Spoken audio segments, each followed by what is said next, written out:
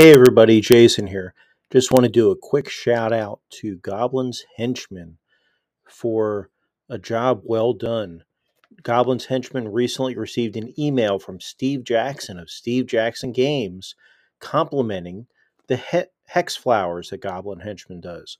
It said, "Thanks for doing original work. It's not every day that a new idea comes along." Again, well deserved. Congratulations, my friend. Everybody, if you haven't checked out Goblin Henchman stuff, go do that. There's a link in the show notes.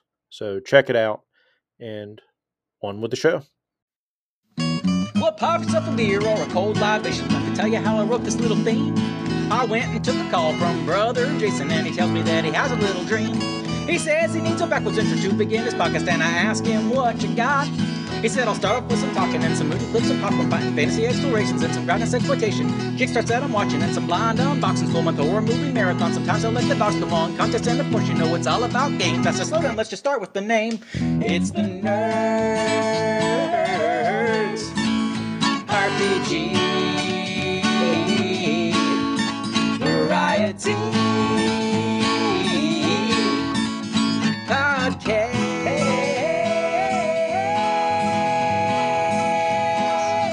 with the other Jason. Welcome back to Nerds RPG Variety Cast. I'm your host, Jason. Today, I've got a mailbag episode. I'm going to announce a new contest. I was going to talk more about Suppressive Fire, but judging from the calls we've received so far and my anticipation of responses to the calls so far, I think I'll get at least one more episode out of Suppressive Fire. So I'll talk more my ideas about it. Then I do, just as a hint, really like what Delta Force does. You're going to hear Delta Force mentioned during Sam's call. Delta Force is kind of a continuation of the ideas that we had behind the lines. And behind the lines, of course, was a World War II game back in the day. But, again, that's going to be yet for another episode from me.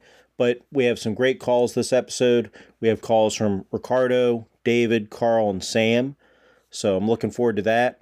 I do have other calls that I'm not playing this episode. This episode is specifically going to be the Suppressive Fire topic, and then I'm going to answer the calls a little bit. And then after that, Sam is going to tell us how he fell out of love with Palladium's Recon, and I'll let that close the show out. Because I don't want this to be too long of an episode. I'm trying not to, put out hour-long episodes every time. But first, we have a new contest.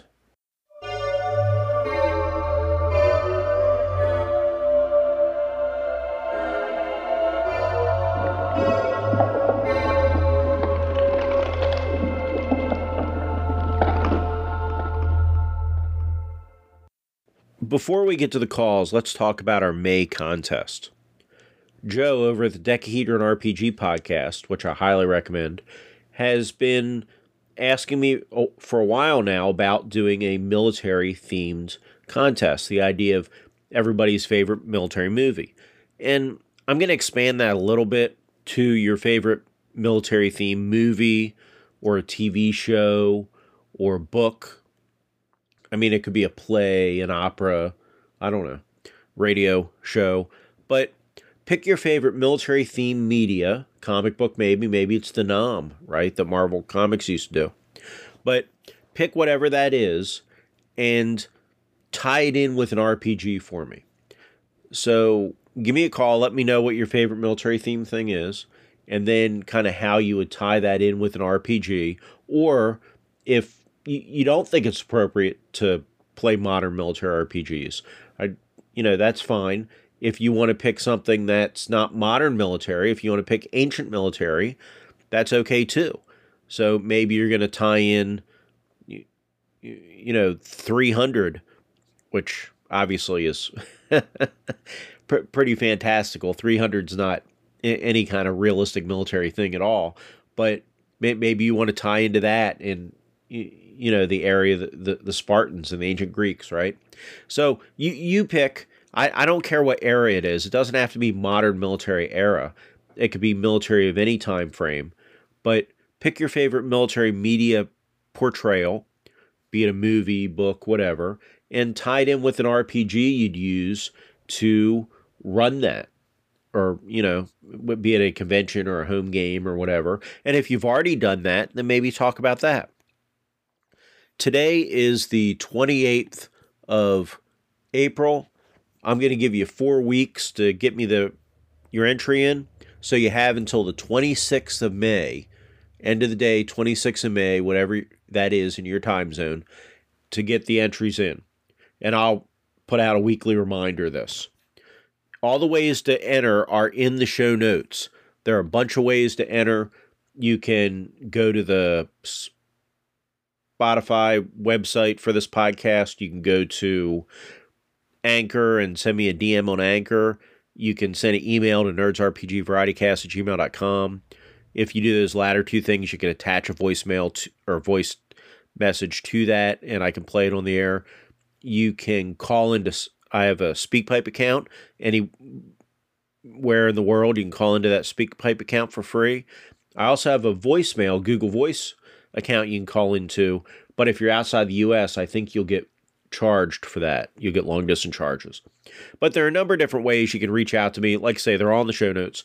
So call in, let me know your favorite military media of whatever era and what game you use to run that. Or if you've already done it, talk about that. So I look forward to everybody's calls. Now, I've got a bunch of really cool calls here that are military related, and I want to get to them now. Let's open up that mailbag.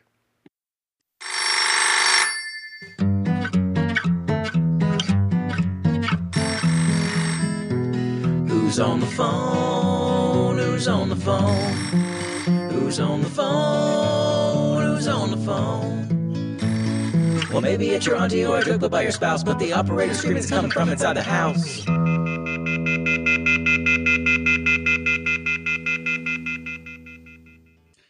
Hey Jason, Ricardo here. I work about, but I don't usually post anything. So last podcast, you guys were discussing suppressive fire in more modern games, and it immediately came to mind a game called World War II Operation White Box, which is, I'm pretty sure it's free, the PDF, and it's completely compatible with Swords and Wizardry White Box, thus the name. And there are it has some pretty granular rules for suppressive fire, but I think they work very well. I'm going to read an excerpt from the PDF here. And these rules, like there's a box here that says basically use as much as this as you want, or you can just, say your machine gun goes brap and you make an attack roll at +4 to hit or something. But I think the rules are pretty good, and I'm gonna send another message with the paragraph here. So this game has both burst fire, which is a basic +2 to hit, and then it has suppressive fire.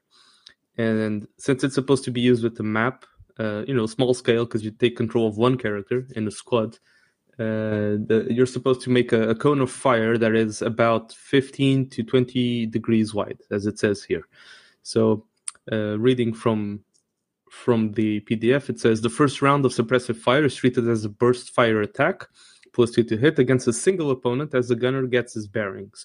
On each successive round of suppressive fire, anyone caught in the line of fire, as determined by the referee, is automatically struck by 0 to 3 bullets. So you roll 1d6, 1 is 0 bullets, 2 to 3 is 1, 4 to 5 is 2, and 6 is 3 bullets. If a target takes cover, such as in a foxhole or behind a brick wall, the attacker must be prepared to continue suppressive fire on that area to receive the benefits of suppressive fire on subsequent rounds.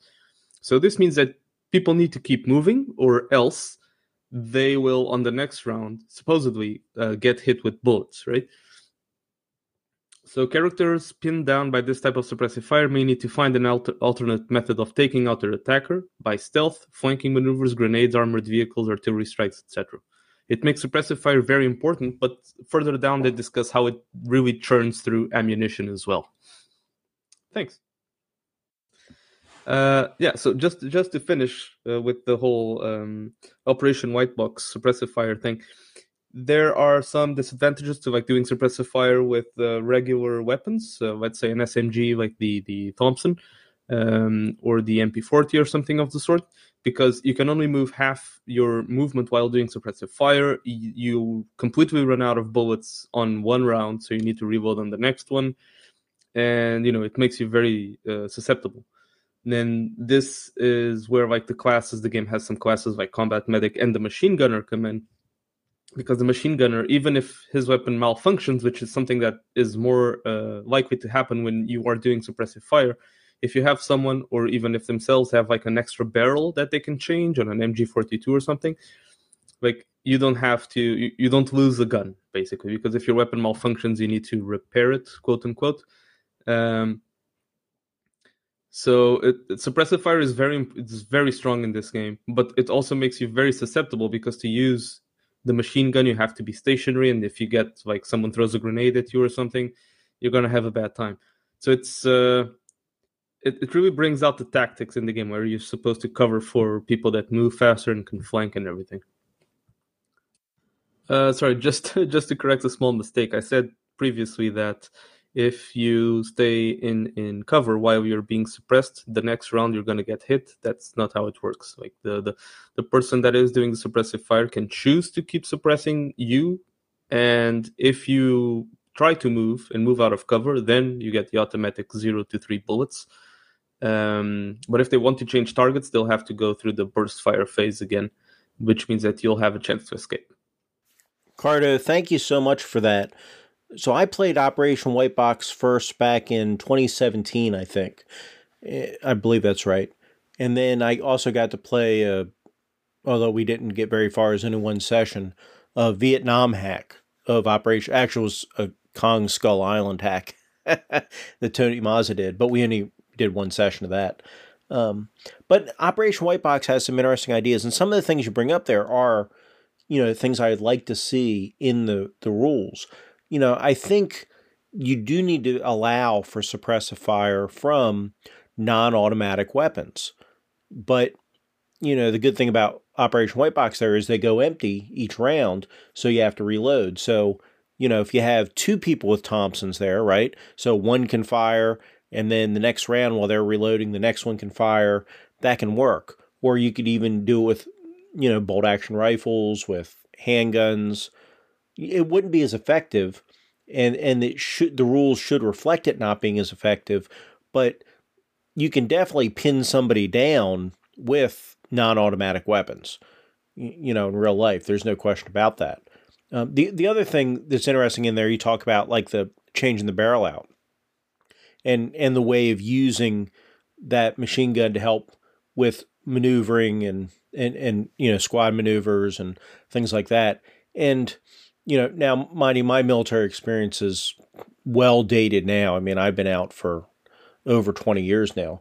But like when we would do something like an assault, like assault trench line, something like that, the machine guns, even so I was in a light infantry company when I was in 7th ID, and back over at Fort Ord, and what you would do is you would pull the M60s out, and they would go up to a support fire position and overlooking that trench line, so you wouldn't assault the trench with the M60s with your general purpose machine guns. The 249s would be part of the assault, but the M60s wouldn't. And the M60s would get set up, and they'd set them up on their tripods, and do that, but they'd be in supporting fire. The 249 gunners, we did have spare barrels for the 249s that they could carry with them. But yeah, so it's interesting that White Box, as simple as it is, you think of Swords and Wizardry based on OD&D is going to be a really simple rule set, but it actually works pretty well. And for a military game based on OSR principles, I think Operation White Box does a really good job. I don't know that it's what I would pick to run those kind of games, but I do appreciate the effort put into it. I think I mentioned earlier Behind Enemy Lines and like Delta Force or some of these other games, I think is probably what I would defer to. Although it depends what you're doing, because unlike Sam, who we're going to hear later, I actually like Palladium's Recon for some things. But I think it depends on the group and what kind of game you're trying to run. But I really appreciate that call, Ricardo. Thank you very much. And now we're going to move on to our next call. Hey Jason, this is Carl, Jason Mason, Carl calling. And I don't know, suppressive fire and losing player agency. I mean, I feel like the players get what they signed up for. They know the rules, they know what's going on. And sometimes even Marine Recon Extraordinaire Staff Sergeant Steven Chernov, when you get shot and hit and take some damage, you might have to take a pause. And I think the coolness under fire mechanic for Twilight 2000 works really well to explain that. You roll your dice, you got to get a 6 or better. Hey, Chernov has an A, coolness under fire, so you got to roll 50% chance that he'll kind of take a pause for a round and hunker down, or he'll keep going. And you know what? Once in a while, he will have to hunker down. I think the players are cool with that. And I don't know if I buy the modifier thing, because sometimes even if you think of the fiction or the genre, I mean, think of Saving Private Ryan. Hey, there's some of the greenhorns that will kind of lose it. And while their fellows are being killed, they kind of sit back and can't do anything. They lose it, but even the main characters got to take a pause now and again. So I think it works with the genre and the fiction, and I think it's okay. I don't know if I buy the modifier thing. That's my opinion, and well, you better accept it, or I don't know what I'll do. So this is an interesting call. Carl, of course, as the Jamologist Presents podcast, there's a link in the show notes. Go check that out. He's talking about a character in his Twilight 2000 game, and Twilight 2000 is kind of the game, the discussion of that, and the old Twilight 2000, Merc 2000, is kind of what got this ball rolling a while back, these discussions. You're not wrong in real life. So this is secondhand, experience, but when I was in the Army, and even after I got out of the Army, when I was at Washington State, I was really good buddies with a guy that jumped into Panama with 75th Range Regiment. And again, this is hearsay, but I don't doubt him for a minute, because this isn't like bravado. This is we're good friends, and I don't doubt what he told me. But he said that they did have, when they jumped in to Panama, they did have one or two guys, I forget the number now, but newer guys in the bat that did freeze up. And he said they didn't after it was done, they froze up. They wouldn't get up when they hollered at them. And after the operation, they did not get their CIBs. Now, again, I can't verify that. I haven't seen their records. But so a CIB is a Combat Infantryman's Badge. And if you're infantry and you go into combat in the Army, you get your CIB. And so to not award that is a pretty big deal. Now, whether that's apocryphal or not, I can't confirm, for certain, but I don't doubt, that he believed that happened. And being an NCO in the unit, I kind of think he probably knows what he's talking about. A lot of things happened behind the fence with the Ranger battalions, especially back in the day, that may or may not got out. So kind of speaking of that, I've got a link to a blog post by a former Ranger that did go into Panama. This is not my buddy's post. This guy was in 3rd Bat, but this is from Ranger Winnie's blog, and it's an interesting discussion of his experience, and particularly his experience in Panama. And it's kind of touching. It's kind of, you read through it, and we get these kids and we send them in training and send them out to fight. And so it's, anyway, go read the blog post. I think it's definitely interesting. And he actually does talk about somebody that's kind of like freezing up, like what Carl was talking about. But the question isn't whether it's realistic, is in real world in a simulationist point. The question is it fun in the game? And if your group is down for the simulation thing, then cool. I got no issue with it if that's the way we're playing. But a lot of people don't want to lose that player agency. A lot of people want to be able to do the movie heroic cinematic thing. And I think that's where the modifiers come in. Because by telling them, nope, you're frozen, you can't go forward, you can't do this, we've gone from, effectively, you're telling Chernoff what he's feeling and what he's thinking. And that's one of the things, at least in modern role-playing lingo, storytelling games and whatnot, we get to the point where you're not supposed to tell players what their characters are thinking or feeling. You're supposed to tell them what they're experiencing, right? And it crosses the line there. Now, I'm not saying that's good or bad. That's going to depend on your group and the kind of game you're playing. But I think that's a session 0 discussion. I think that's a pre-game discussion before you start the campaign to say, listen, this is the way the Suppressive Fire rules work in this game. You will lose agency if you fail this roll or whatever.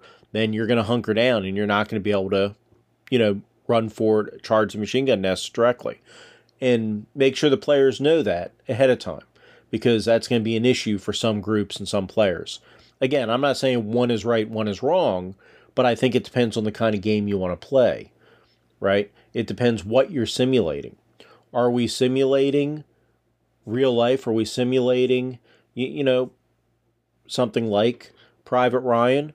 Or are we simulating The Dirty Dozen? Because they're two different kinds of games. And so that's what we got to figure out what we're doing. But it is an interesting call, and I think if you do lean more towards simulationist play, there's no problem with that and forcing that. But I think a lot of people aren't into that. And we kind of heard a little bit of that maybe with Ricardo's call. And the next caller, David, is a first-time caller. I really appreciate that. I love first-time callers. And I think he also kind of goes against you, Carl. So hopefully you don't do anything mean against David with that kind of vague threat there at the end of your call. I know you were kind of kidding there. But I'm going to turn it over to David and let him give the other side of the coin. Hi, Jason. David here. Long-time listener, first-time caller. Just out walking my dog, so excuse the car noises. Just ringing up about the complexity in gaming episode, and particularly about suppressive fire. That caught my attention. I think it makes sense for NPCs or for mass combat for suppressive fire to cause a morale check or penalty. But for PCs, I think the genuine threat is actually taking damage. So it should be treated as an environmental hazard. And in Dungeons and Dragons terms, that would mean if you pop up to take a shot or to move, then you need to make a saving throw or take damage. Then it'll be up to the DM to decide if a successful save was half damage or no damage.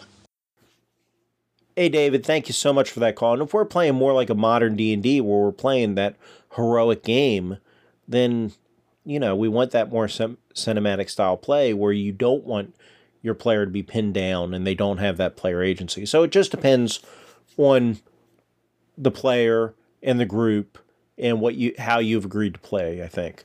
But I'm definitely open and interested in hearing more people's thoughts on different suppressing fire mechanics and games. I will talk more about different ones in a future episode. But I'm going to let Sam end this call. So Sam sent me a pretty long message, about 10 minutes, on how he kind of loved Palladium's Recon and kind of fell out of love with it. And so I'm going to let him end the episode here. Before I turn it over to Sam, I want to thank all the callers. Great, great calls. I want to thank TJ Drennan for the wonderful music. I want to thank all the listeners for tuning in. I want to thank Colin Green for the excellent, if you haven't heard your call, watch for it in a future episode that we're going to hear after Sam's call. And I want to thank Ray Otis for the coffee cup clip art, although today we're using the cover of a Palladium game because Sam kind of mentions this cover in his call. We're using the cover from Advanced Recon, which is, I think, a really great cover. So, anyhow, I will be back on Sunday with a System Sunday, and next week we'll be back with more calls and more commentary. So, be excellent to each other, and, well, I can't say play it again, Sam, can I? Take it away, Sam. I'd like to talk about Recon. I loved Recon when I was like 12 and 13, 14 years old. And I used to run a game based on the comic book The Nam, which I was a big fan of at the time. And in the comic book, the original idea was that a character would go through a tour of duty in real time. So 12 issues over 12 months, that would be their tour. And I tried to do a similar thing with my game. I tried to get the players through 12 missions. So I don't think that ever happened. I think replacements would come in every few months, and nobody ever got to the end of their tour because it was pretty deadly. But I'm just looking at Recon again for the first time in years, and looking at the book, and I remember hating a lot of the artwork when I was in school. Some of the really bad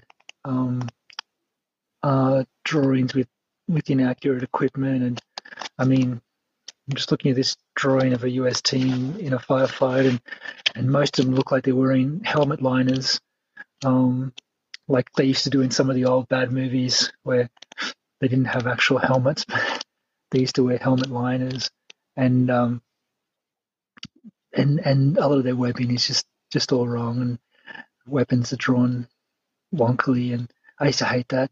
But there's some really great artwork in here as well.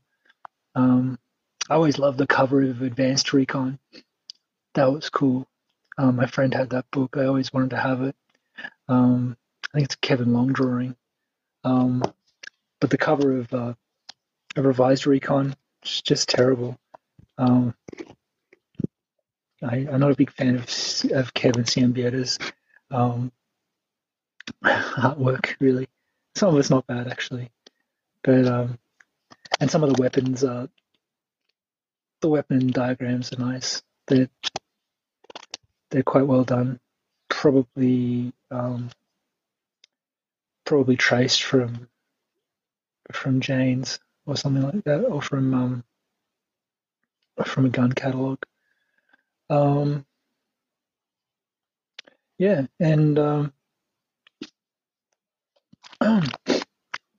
basically the combat system is terrible. I always read the miniatures rules because I had all the 1/72 SE Vietnam figures, and I painted them up, and I had like a lot of stuff. I ended up using a rule set called Body Count, but when I tried to use the Recon rules, the one thing I couldn't get past was that everything was simultaneous and there's no turns. I mean, there's a line in here that says the mission director should work out an order of play or turns to avoid chaos during play.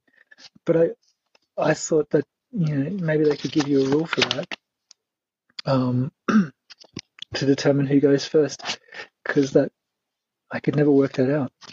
And the system in the actual RPG, all the different situations, it's okay, but I mean, there's no difference between shooting a pistol and shooting a rifle, shooting a machine gun. You have the same modifiers. The range doesn't seem to come into it in the RPG. I mean, these weapon checks are a bit stupid. One of the examples is a character walking around in combat, pulls out his pistol when he comes under fire, and he finds that pistol is empty. I mean, a professional soldier's just not going to do that. It's just a bit a bit stupid.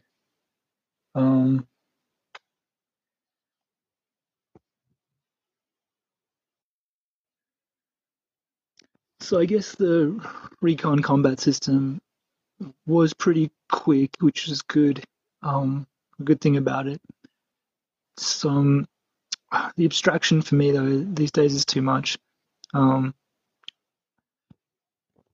looking currently at a system called Delta Force, and that has another kind of medium to large combat system where you're leading a unit of guys. And I'm still reading, but it looks very interesting. A little less abstracted than Recon. I mean, Recon kind of, yeah, it's almost too simplified. Like, your chance of being ambushed is based on your point man's detect ambush skill, but it doesn't factor in how good the enemy is at laying an ambush. I mean, you might be dealing with idiots who are talking and smoking in their ambush positions, but you still have the same chance of detecting them as you would real professionals who are, covered in brush and look like walking trees. So yeah, I really do not like Recon. I'm not going to go back to it. I have the deluxe revised one I got a few years ago, and I chopped off the cover because it's so terrible. I just hate the cover on the new one as well. I've got now my cover page is the black and white illustration by Johnson, which I find much better. Another thing I didn't like about Recon is it refused to use actual country names at times. I think in Deluxe Revised it might have used them, but it seemed to be a little bit cowardly to not use real, like they'd have people's name and they'd call the country Nam, not Vietnam, and they'd call USA stateside, which why don't they just say USA? I never got that. Anyway, Jason, I just want to say, yeah, thanks, man. You really run like a broad church, and I think everyone who calls in like feels relaxed, and they can talk about whatever they want to. I really appreciate that. Appreciate you playing my calls, and you've forced me to reconsider my style of play with combat, and to really think about it and consider other people's ideas from the other calls you play. So thanks for all the callers as well. You've really let me go to another level in the philosophy behind the way I play by letting me reflect on it. And you're always so positive, man. Like, Americans are good at being positive, and you're definitely a positive American, and I always appreciate that. So thank you for running your podcast, and I don't listen to every episode. I'm not into every topic you talk about, but a lot of it I am, and I'll keep listening.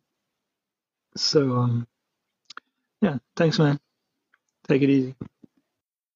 And remember, folks, if you sent a call in to Jason and you haven't heard it on this episode, have no fear, it will appear.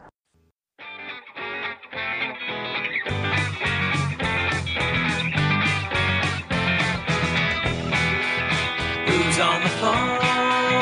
Who's on the phone? Who's on the phone? Who's on the phone? Maybe it's your auntie or a joke about your spouse, but the operator's screaming it's coming from inside the house. What's in the box? What's in the box? What's in the box? What's in the box? Well, the audience was pretty sure he took a pretty head, and the only question left is if I could shoot him dead. Bring on the gold, bring on the gold.